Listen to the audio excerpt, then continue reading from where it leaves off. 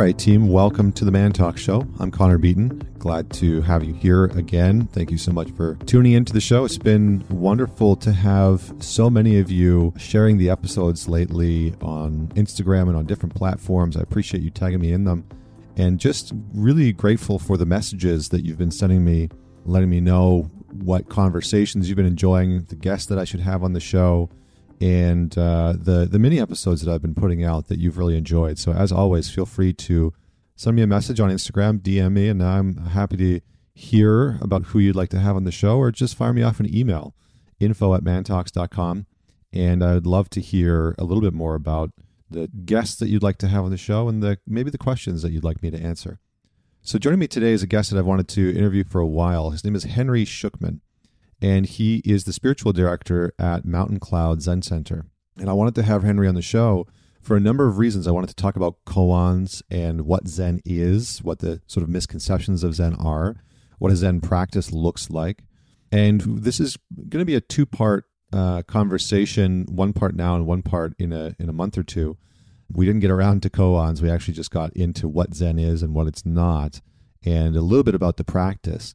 But let me tell you about Henry. So he has been taught and trained by several Zen teachers. The Roshis. The Roshi is sort of like a master within the Zen practice.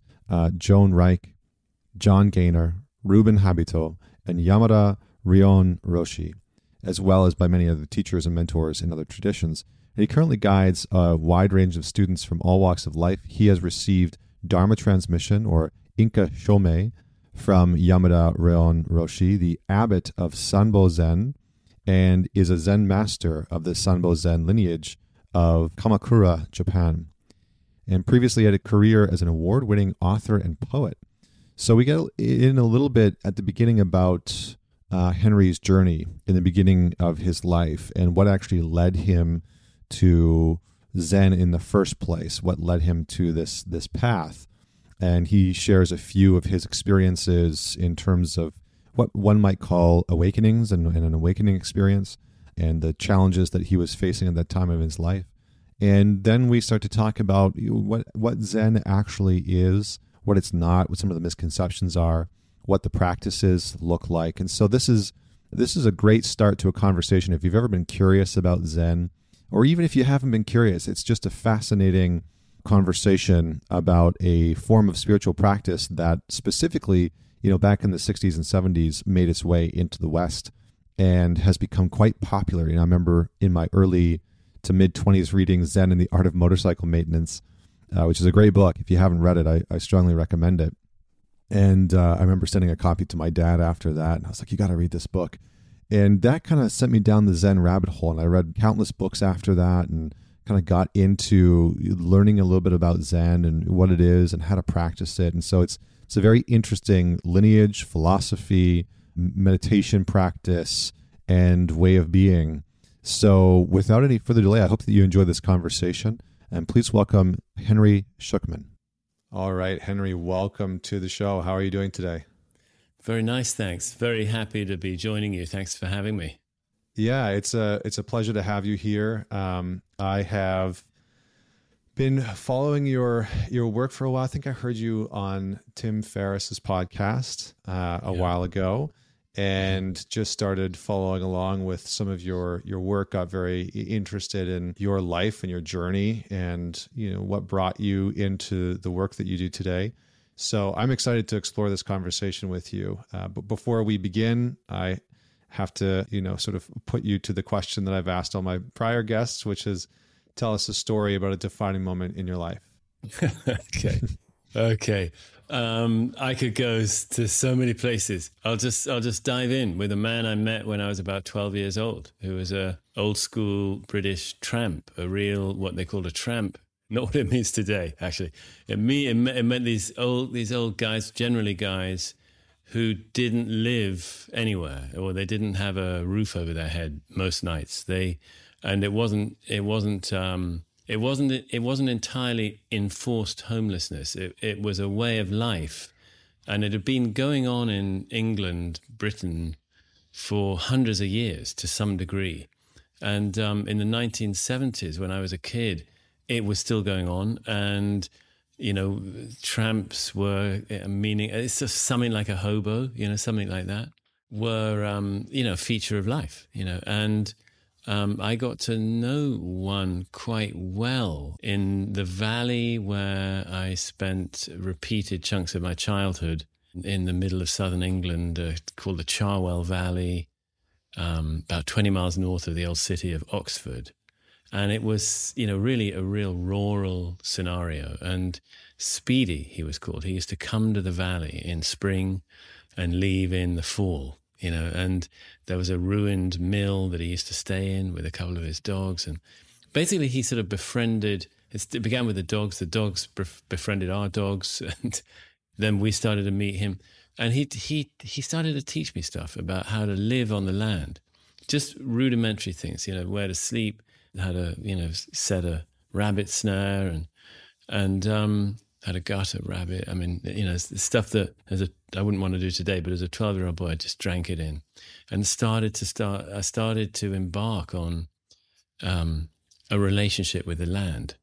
And that became the critical growth opportunity of my sort of emerging from childhood, or sort of the latter part of my childhood.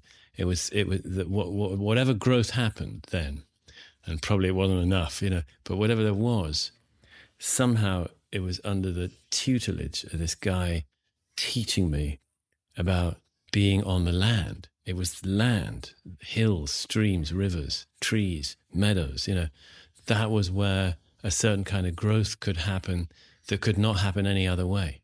I come to believe, Phew. So that was, okay, there's a little story. I don't know how much of a story it is. But, No. That's beautiful. I mean, that's well articulated. It's interesting. Obviously one of the reasons why I wanted to have you on the show was to talk about Zen and sort of understand it, more than just a sort of basic understanding that maybe some people have if they read Zen and the Art of Motorcycle Maintenance or have listened to a couple minutes of Alan Watts or something like that.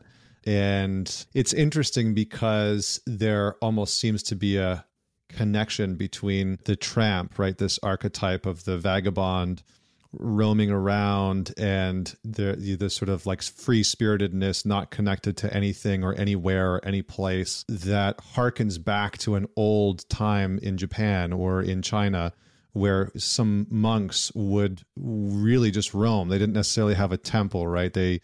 They would just sort of have all their stuff in a little sack tied to a stick, and they were just roaming through the country, and the land and nature was their teacher, and they would go from sometimes monastery to monastery and have sort of philosophical conversations. And so is there some connection there? Like, am I pulling at a thread that has some form of merit to it? Yeah, 100%, exactly. I mean, really, the one other component in that scenario you drew beautifully of sort of early Zen, quite as you rightly said, so Japan and before it China, back in 6th, 7th, 8th, 9th centuries CE in China. It was an amazing cultural period. There were in the Tang Dynasty, China. It's been somewhat idealized probably, but still it's true that there were a lot of people in, middle class level of society, highly educated or somewhat educated, often working in bureaucracy or government because there was a large bureaucracy, who actually valued taking large chunks of time off to wander in the mountains. And on their wandering, they'd go and visit Zen masters in monasteries and temples, in hermitages, little hermit huts, and they'd also meditate themselves. That was a sort of valued activity, and write poems. And so, when I was a young teen, I kind of had this sort of psycho-spiritual sort of growth spurt kind of thing between 12 and 15, I guess, when I really got into the beats, Kerouac and Ginsberg and Gary Snyder. Even though I was living in England, it's this exotic thing going on in the great mighty United States. People hitchhiking across the land and working odd jobs and that kind of life. was what I really aspired to. But they would write as well. They would write beautiful poems. It was exactly like those old Chinese vagabonds who were also poets and meditators, and who sort of, not connected to any particular place, but also in a sense connected everywhere, that were finding that this thing that Zen calls original nature, that there's some level of our being that is all-inclusive, all-encompassing, that we're never separate from. And when we find that, we find we're connected to everything. That's the sort of as near as there is to something like a bedrock in Zen. Sort of the underlying principle of Zen is that this world we live in and the way we navigate life and so on, it all makes sense on one level, but it's an incomplete picture, because there's this other level where there's a great wholeness, in which all things are sort of one, and the Zen journey is finding that. But then actually that's not the end of the journey at all, because the longer, harder journey is learning to live that in normal life. There's this emphasis in Zen on not having that whatever the sort of pivotal experiences of Zen are, they're not about something really special. They should sort of, in a way, make us just savor the ordinary more than ever, and appreciate just being able to have a conversation like we're doing is the great miracle, not some highfalutin insight into the nature of the cosmos or something, But that part is, I think it's the allure of spiritual, philosophical frameworks like Zen to most people, is that you're accessing some secret, and this is maybe a sort of mundane example, but I remember watching Kung Fu Panda the first time, and he gets to the point where he gets the scroll, and then the scroll has nothing on it. It's just a golden mirror that reflects back his image. And he's very disappointed, and he goes back and he has a conversation with his father, who's a duck. And the more I talk about this example, the more I'm like, this sounds so childish. But he goes back to make soup and take over his father's noodle business. His father has a noodle soup business, and there's a secret to his father's noodle soup, and his father finally discloses the secret, which is that there's no secret ingredient. Yeah. Yes, and it's sort of this epiphany moment where he realizes that the mirror reflecting back his image is that he already is, he's already a part of everything. He already has the secret within him, etc. And so it is interesting, because I think our ego needs a kind of hook to bring us in. And I think that the Western ideology of enlightenment is that hook, this notion that you're going to get this sort of a luminous understanding of the cosmos, and all of her secrets will be revealed to you, which I think is certainly a part of it. Yes. And then, so can you just comment on that maybe? Just sort of take that and run with it. Yeah, I think that's very well put. You speak beautifully, actually, Connor. Thank you. It's lovely listening to you. And thank you. You're right on. I totally agree. I suppose the Zen view would be, or if I can speak to that, I don't even know. One way of looking at it from a Zen perspective is that there is something sort of special to be discovered, but it's only special in the sense that we just don't normally see it. It's not special in the sense that it's some, remote and spectacular accomplishment, because it's already here. What, all these almost corny spiritual paradoxes are true, that what we're looking for is totally already here. So a great teacher, a great figure like the Buddha, all he could do was help people find something that they already had. Same is true today with no matter the guru or the spiritual methodology or the app you're listening to, if it's a meditation app, all they're really guiding us to is something that you could say we already have, or you might better say we already are, but we're just really unaccustomed to noticing it. We're very strongly habituated, conditioned, both by our culture, but also by ourselves. We do our own conditioning, as well as, of course, external events will encourage us to condition ourselves certain ways, of course. But really, it's us that obscures what I would say it's fair to say we most want. That there's nothing, I think we humans long for nothing so much as peace and happiness, a sense of belovedness and loving. And that's what this central Zen, awakening, insight thing gives. It gives this sense, and it gives all the above, that we discover sort of all along we have been kind of maximally loved, without having to lift a finger. We don't earn it, we don't deserve it. It's not to do with that. We from the point of view of what Zen calls original nature, there is no need to deserve it. It's automatic, and we're all basically bathing in it right now, but it's not that easy to be aware of it simply because of conditioned ways of experiencing. So it sort of is a bit special in some ways, but it also definitely isn't in other ways. Yeah, no. I was just going to say, I think that's great. I want to just sort of come back to a little bit of the basics so that we can then traverse hopefully into some of the deep end of the pool, as it were. So why Zen for you? What drew you towards it? What was your experience? Because I think that is kind of interesting based off of what I've read and what I know about you. Yeah, thank you for asking. I mean, I think, in part it's what we were already talking about, that as a teenager, I was reading basically Zen poetry. I didn't really know it was Zen. I just knew it was fantastic poetry that I loved, by those old Chan or Zen masters from China. Then I guess, I was like reading the Dharma Bums by Kerouac. He was talking about Zen a lot in that. So I started picking up this Zen thing.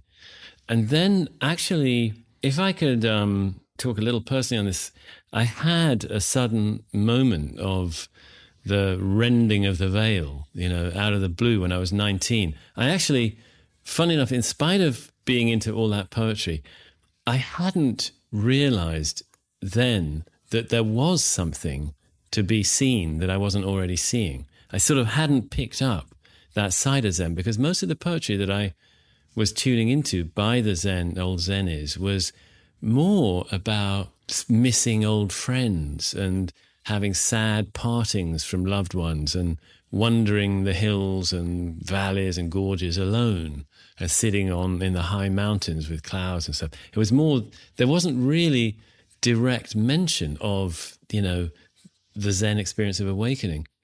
And so it really wasn't actually on my radar. But suddenly when I was 19, out of the blue, I happened to have a really quite strong revelatory sort of moment out of nowhere that really turned my world upside down, because I had no idea what it was, but I knew I'd suddenly sort of discovered the truth of life or something. It's what it felt like. And, and it just came out of nowhere. And probably, I mean, if that hadn't happened, I mean, who knows? But if it hadn't happened, I might have been a person who would have remained very skeptical of this kind of talk, about awakening, enlightenment, something called original nature. I probably would have, because I was basically more of a sort of literary kind of guy, or at least aspiring to be that, aspiring from a young age to be a writer and a poet. And I wasn't really, didn't really sort of have an interest in anything like sort of spirituality or mysticism, or I wasn't interested in that. I was more interested in, kind of really living fully and writing and poetry, which I love to read as well as write. So, but this thing happened, and it was very wonderful, utterly wonderful for several weeks. And then it was really difficult because I'd actually been working far away from home when it happened.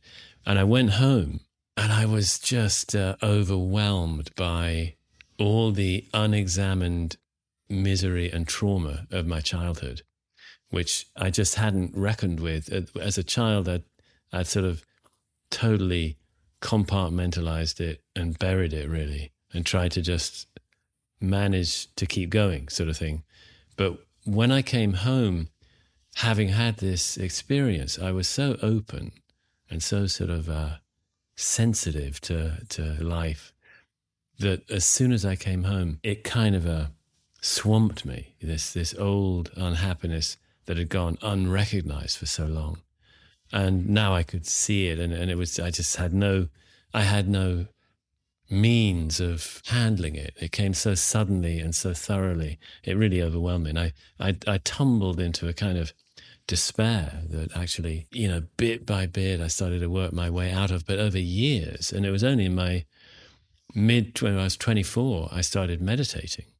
And then almost immediately started therapy with a really amazing therapist that some friends of mine, he had a little group of sort of 20 people in their 20s. And I've had a long sort of journey of healing and trying to sort of reckon with the trauma of my early years, which was long and sustained and very difficult, really. And so... Can you go back and just maybe give some context for the experience itself? Because I feel like that might just serve for just what we're pointing towards. I think it might help the listener. Yeah, on the trauma side, I mean, I was left alone by my mother when I was 6 months old for 10 days, and that was the way she weaned me. And when she came back, this is all that I know. When she came back, I was totally covered from cranium to soles of my feet in very bad eczema, which is like a skin affliction. And I mean, I went to hospital repeatedly as a young child for stretches of time with impetigo when the eczema would get infected, and it was really nasty, and it lasted actually into my 20s. I mean, gradually less severely, but it was very, it was really a chronic thing and profoundly uncomfortable because it wasn't just like a rash, it was all over my body. It was pretty disfiguring, and it was excruciating, with pain and itch, basically, but insane amounts of itching and pain and bleeding, and it was really quite nasty. And so there was that. There was also some, really dysfunctional household family things, painful family breakup and remarriage, and I was, like I said, I was sort of, somehow I got through it by just sort of in a semi-denial, semi-numbness, some dissociation, I think, and through childhood, because I was fairly high functioning, and at least academically I was very motivated. Then after this time away, when actually I was free of eczema, working abroad and then backpacking, then I came home and the eczema actually came right back. But I also had this sort of psychological sort of collapse, and only slowly sort of picked my way out of it. And the experience that because I think what's good is you're creating you're giving a sense of like what the pain was that you were going through. And I think what you described is how most of us deal with that childhood pain that we experience, whether it's through divorce or abuse or neglect or whatever. And I think that it's incredible how resilient children are, yes. When they don't necessarily, no one's told them that they need to be that way, or that they have to act a certain way, or that they have to face that discomfort a certain way.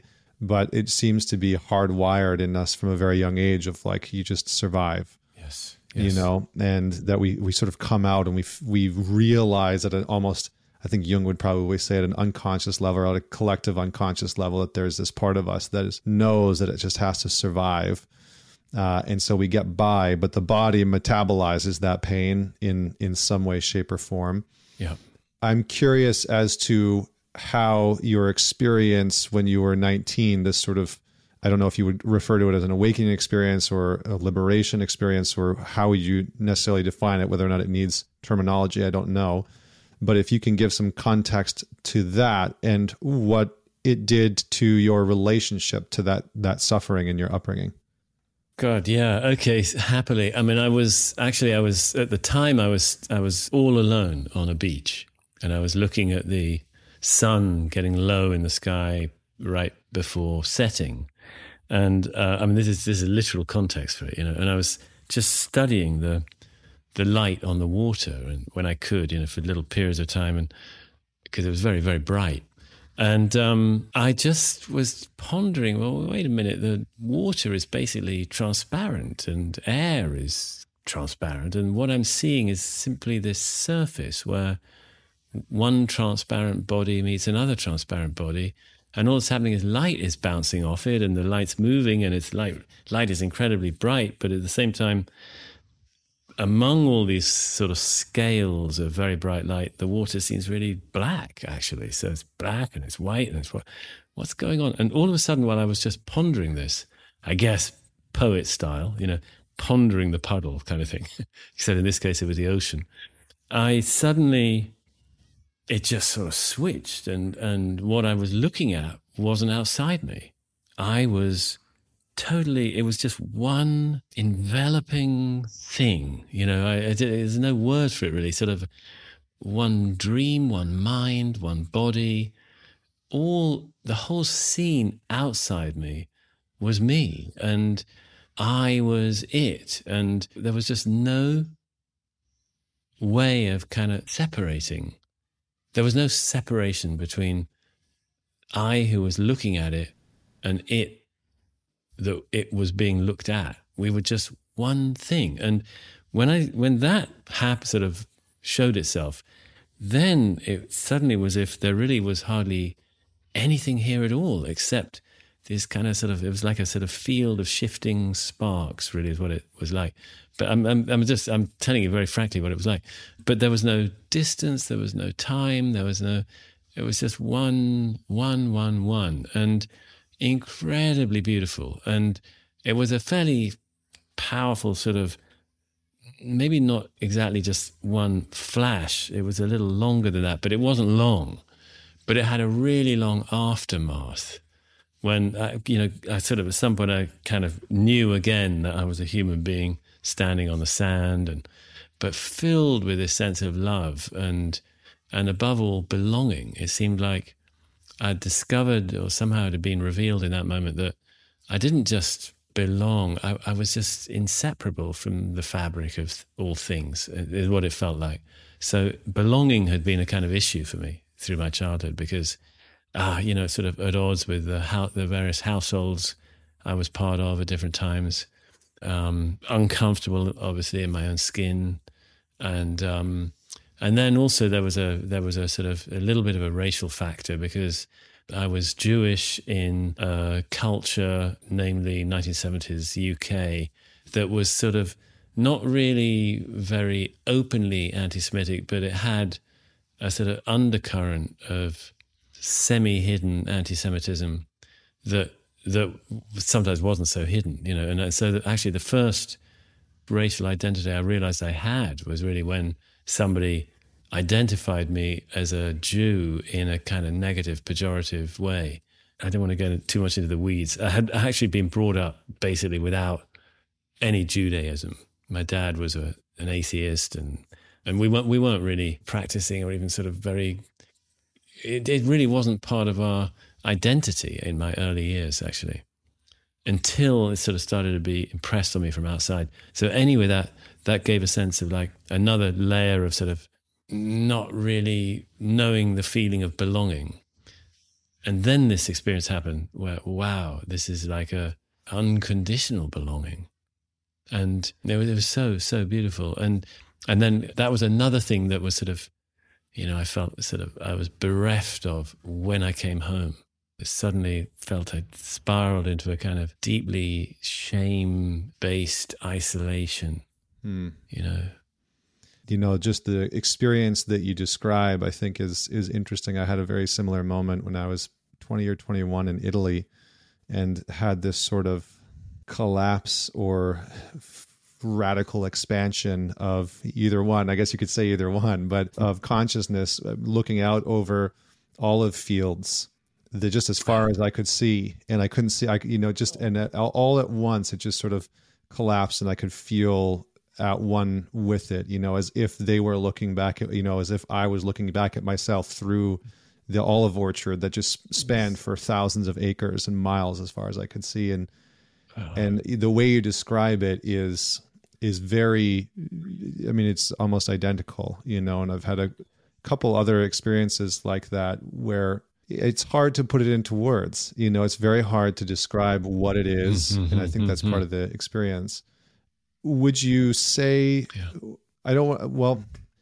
maybe let's just go down the path of Zen. Let's just take a turn into that before I go too far down. I want to go down that path, but okay, Zen. Well, no, but hey, I mean, let's go down that way. Let's go where you want to go.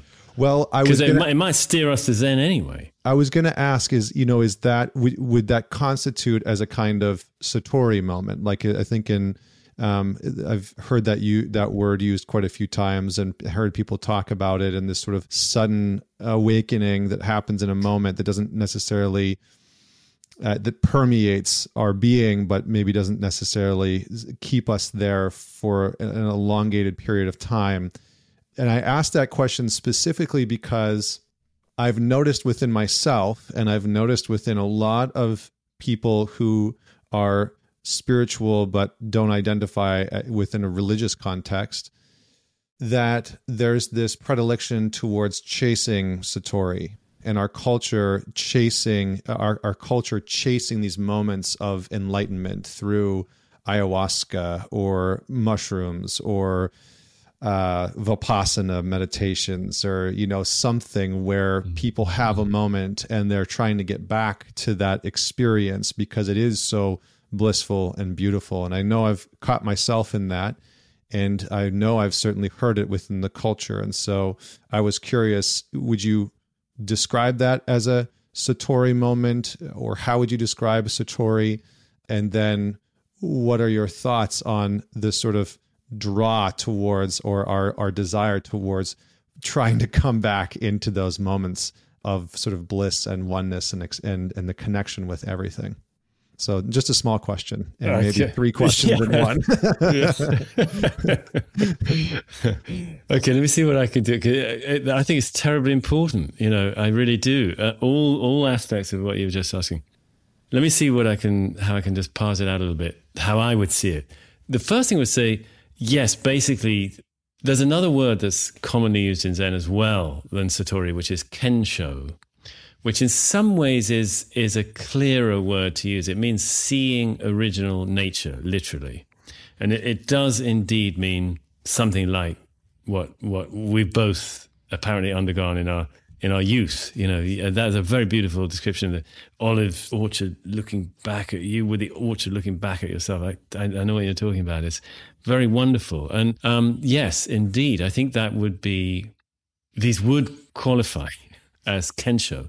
Now, satori is a slightly more complex term in the sense that it can be, sometimes it's used synonymously with kensho, and sometimes it's used as a label for actually what is perhaps a deeper kind of experience that can also happen after usually long Zen training kind of thing.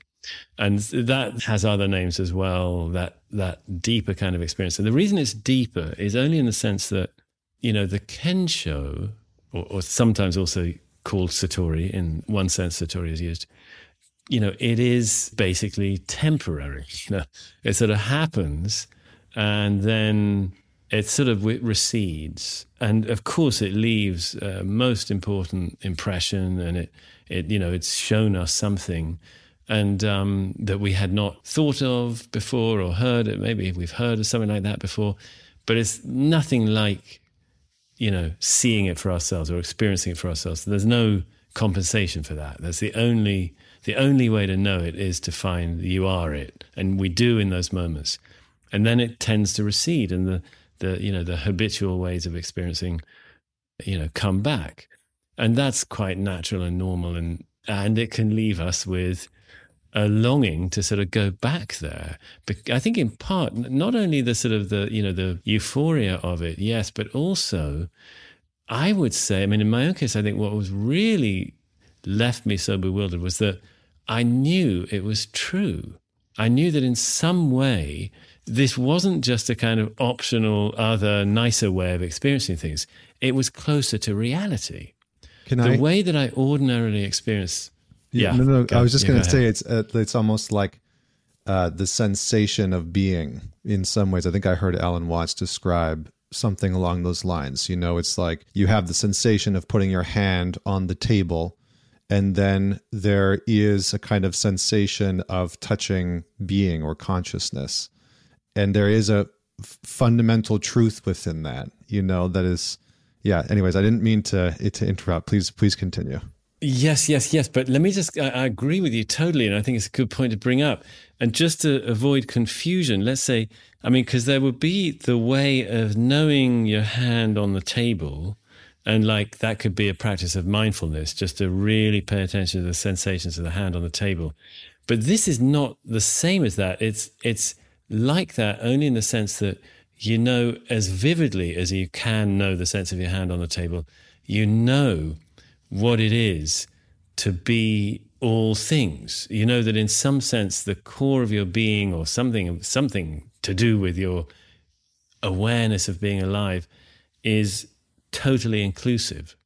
And it's that is when we sort of somehow open up to that, or are opened up by that, or whatever it is that happens in those moments, you know, we just know this is real.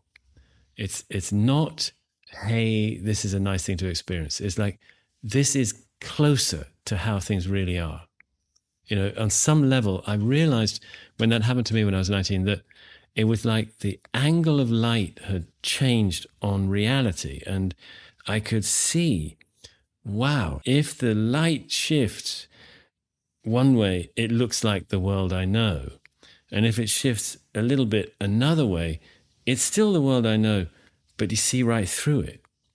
You know, so it doesn't cease to be table and hand and, you know, Henry and Connor and, you know, computers and, you know, sky and planes and trains and automobiles, you know.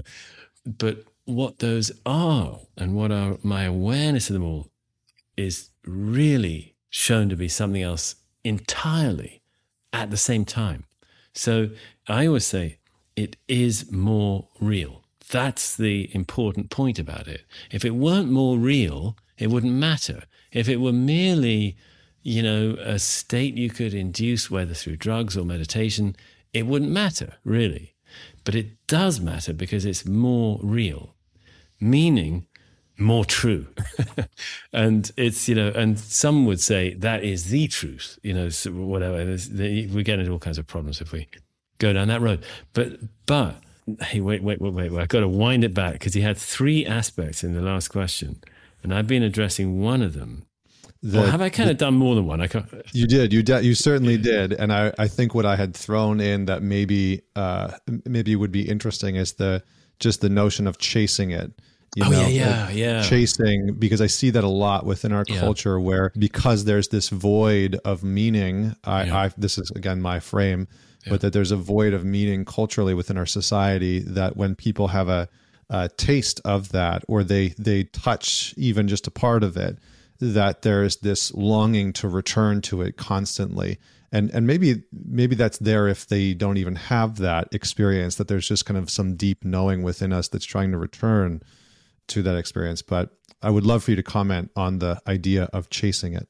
Yes. That's also a really good question or point. Let me just reflect a moment where I want to go, because I mean, on one level, I think if I could call it the yearning for this kind of knowing of our existence, this kind of knowing of our true being, our real, what our awareness, sort of to know our awareness, our experience here and now, right now, more intimately, to sort of be able to sense what it is to be, just to be more amply.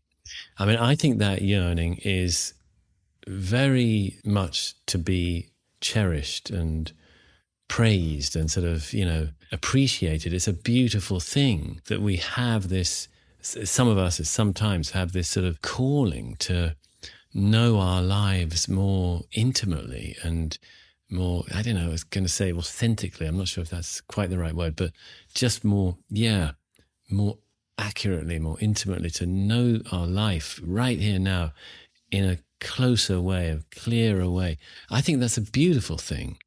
However, if we're following the path of what I would call practice, which means like, meditation within a sort of context that knows about this kind of stuff and that has offered a path closer, deeper into it for millennia, a path of practice. If we're on something like a path of practice, it's actually important that we, having sort of delivered ourselves to such a path and to now be following it, this is for those who do, it's important to stop seeking anything. It's sort of part of practice is really just more and more coming into a state of mind, a state of heart, state of being where this is enough.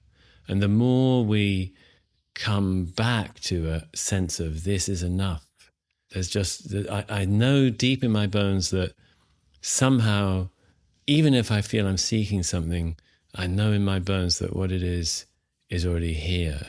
And therefore, my seeking it becomes a kind of distraction. It's in some sense, it's intrinsically misguided to be seeking it. Even though I'm doing this practice because I'm seeking it, I've got to actually stop seeking it while doing the practice. And that is a practice, to be, to be able to sit in stillness, sitting in stillness with the intention of getting somewhere, but I can only get there by not trying to get there. So, having enough trust that it's okay to let go of my intention, actually. So, okay to let go of my purpose in the moment of practicing. In other words, right now, finding a way for this to be, okay, just here now is somehow enough. That's actually the path that will deliver us to what we're trying to get to, rather than trying to get to it, if you see what I mean. So there's a little practice paradox, but it is true and it works. It actually works when we're free of craving, free of trying to get something.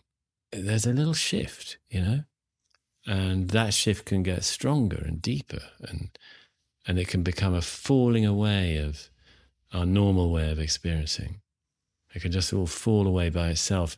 So that's the path of practice. On the other hand, if we decide, well, I can't wait for that, I need it now, then you got drugs, basically. That's and I'm not a big, what else, Yeah. And I'm not such a fan personally of the psychedelic path. And I mean, and not on some moral grounds. I've actually done ayahuasca myself 4 times. Once when I was really depressed and really stuck on a book I was trying to write, and it was profoundly horrible and totally helpful. It really helped me. Had a horrible time, just nothing but vomiting, and a couple of moments of strange bliss, but it was incredibly helpful. I really got, this is a powerful medicine, psychological medicine. It really was deeply helpful, and I swore I'd never do it again. But actually, 10 years later, a friend of mine was dating a sort of ayahuasca shaman,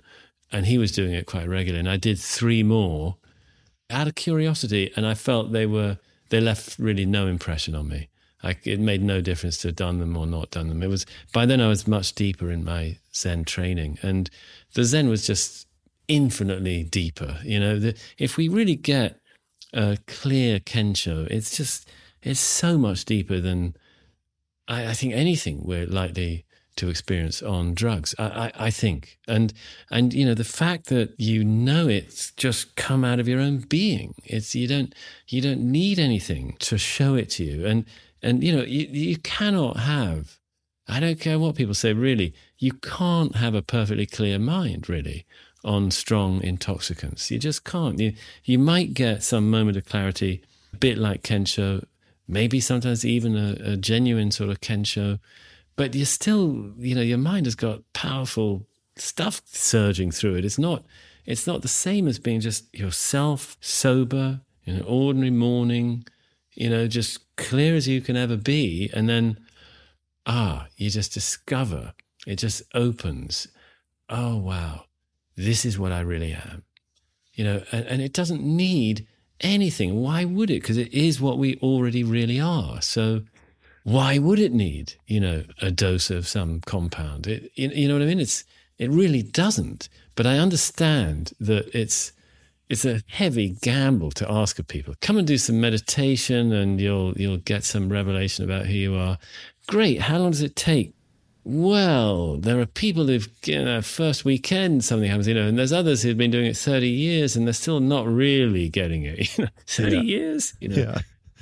Well, I think that, I remember I kind of went through a period where I was fascinated by Zen, and I, bought a number of books, and I can't remember what the name, I was trying to recall it. And I went, when I moved from Vancouver to New York, I actually let go of everything that I owned. So all the books that I owned, everything in my apartment, I let it all go. And so I couldn't go look at the library. I was trying to recall this book, but it talked about the principles of Zen and the sort of the foundations of it and the postures. And I think at this time I was probably like 25, 26, somewhere in that age, maybe 24.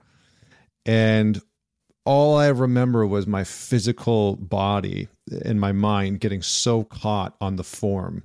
I was obsessed with trying to get into full lotus, and it was very egoic and to no avail. I mean, my hips are still to this day they're just tight, even after yoga and yin yoga and, countless hours of pigeon pose and everything. I mean, they're just they're just a force to be reckoned with, which probably says something about, my ego and my personality. But I recall some of the foundational principles of it and how important the postures are.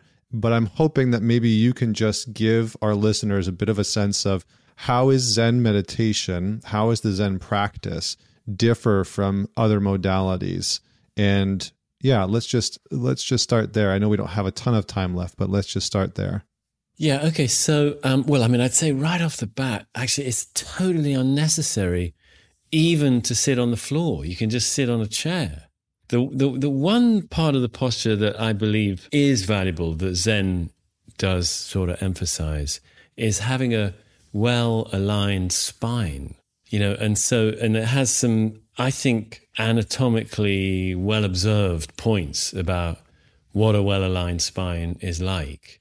We have a little bit of lumbar arch. That's to say the lower back arches forward a little bit. You can try it right now. Anybody who's interested, I'm not going to lead a meditation, but just getting the spine thing. So, you can slouch where your back is rounded, pushing backward, your back pushes backward, or you can come forward and have the lumbar arch where there's a little bit of, if I'm showing it with my hand, like if this is front and this is back, then there's a little bit like that, like the belly is just coming forward a bit.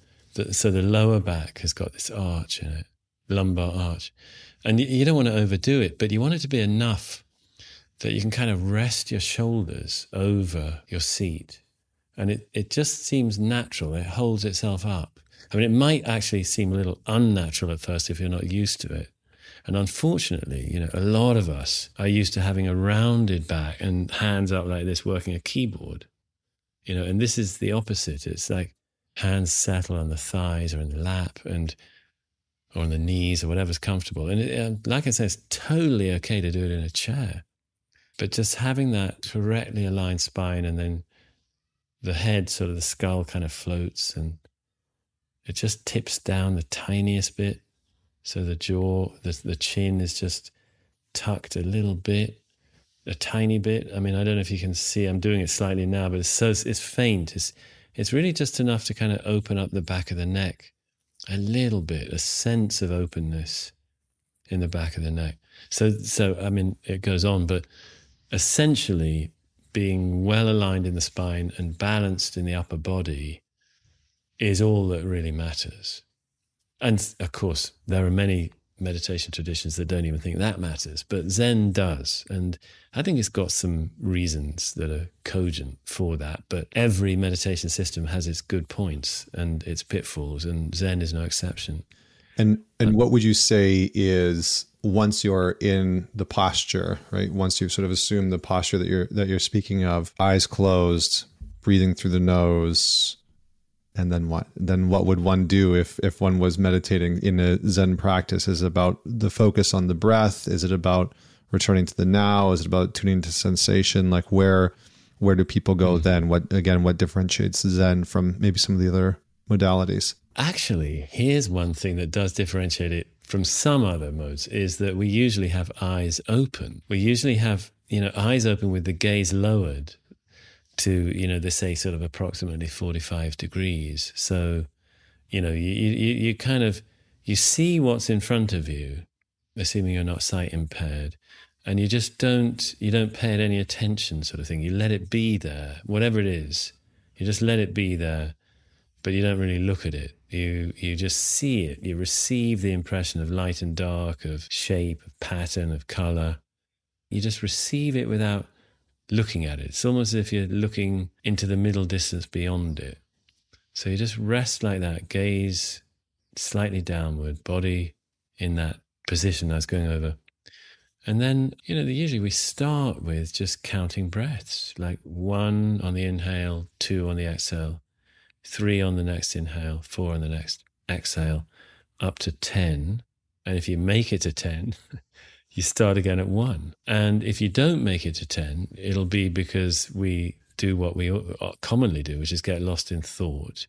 And then we realize, oh, wait a minute, I'm trying to do this meditation thing. And so that's great. It means we've come back. We've hopped off the train of thought, back here, come back to the breath, and resume.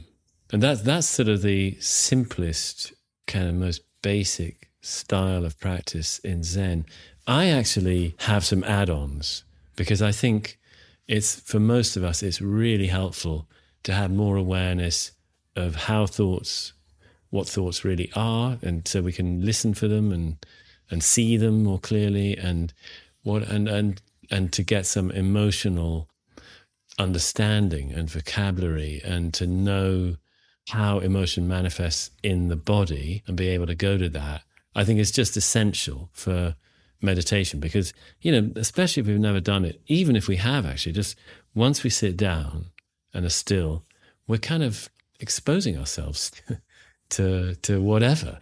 And for most of us, that'll include probably, like we were saying earlier, sort of quote unquote unconscious material, that'll take its opportunity to show itself and be healed and processed and healed. And that may include, some uncomfortable feelings. And so having an understanding of sort of the phenomenology, like what feelings really are in terms of body sensation, cognitive stuff, being able to parse that out and process it is vital, I think, for meditators. And so I've got a sort of expanded, I don't know if I could say sort of expanded sense of how to get a really solid, stable foundation for meditation that I'm teaching these days, called Original Love. That's my twist on original nature.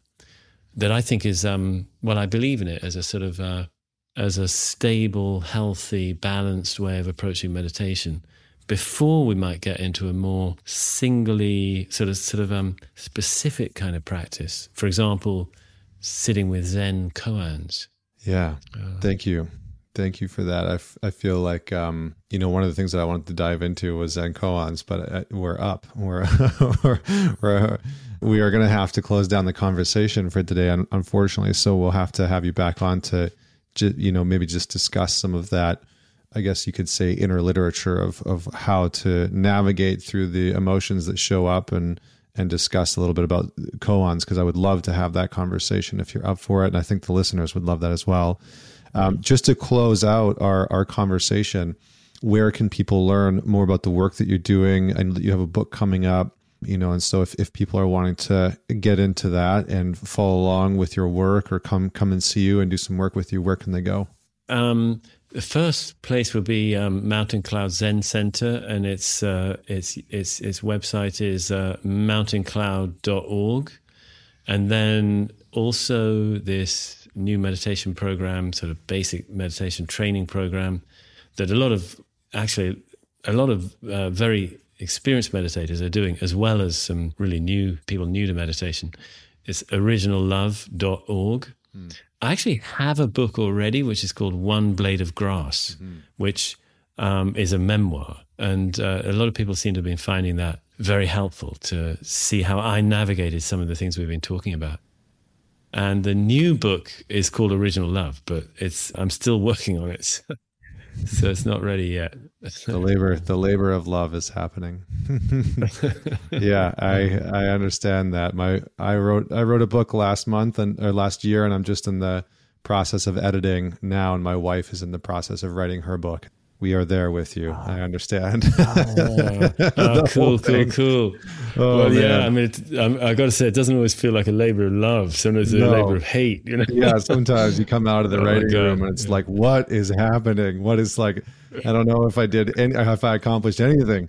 Anyways, I want to honor your time, Henry. This has been phenomenal. I really appreciate the work that you do.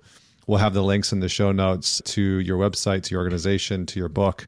And for everyone that is listening and enjoyed this conversation, certainly go check out the work that Henry is doing, his former book, and stay tuned on the book that's coming up. And as always, if you appreciated this conversation, feel free to share it with somebody that you know will enjoy it. And until next week, this is Connor Beaton signing off.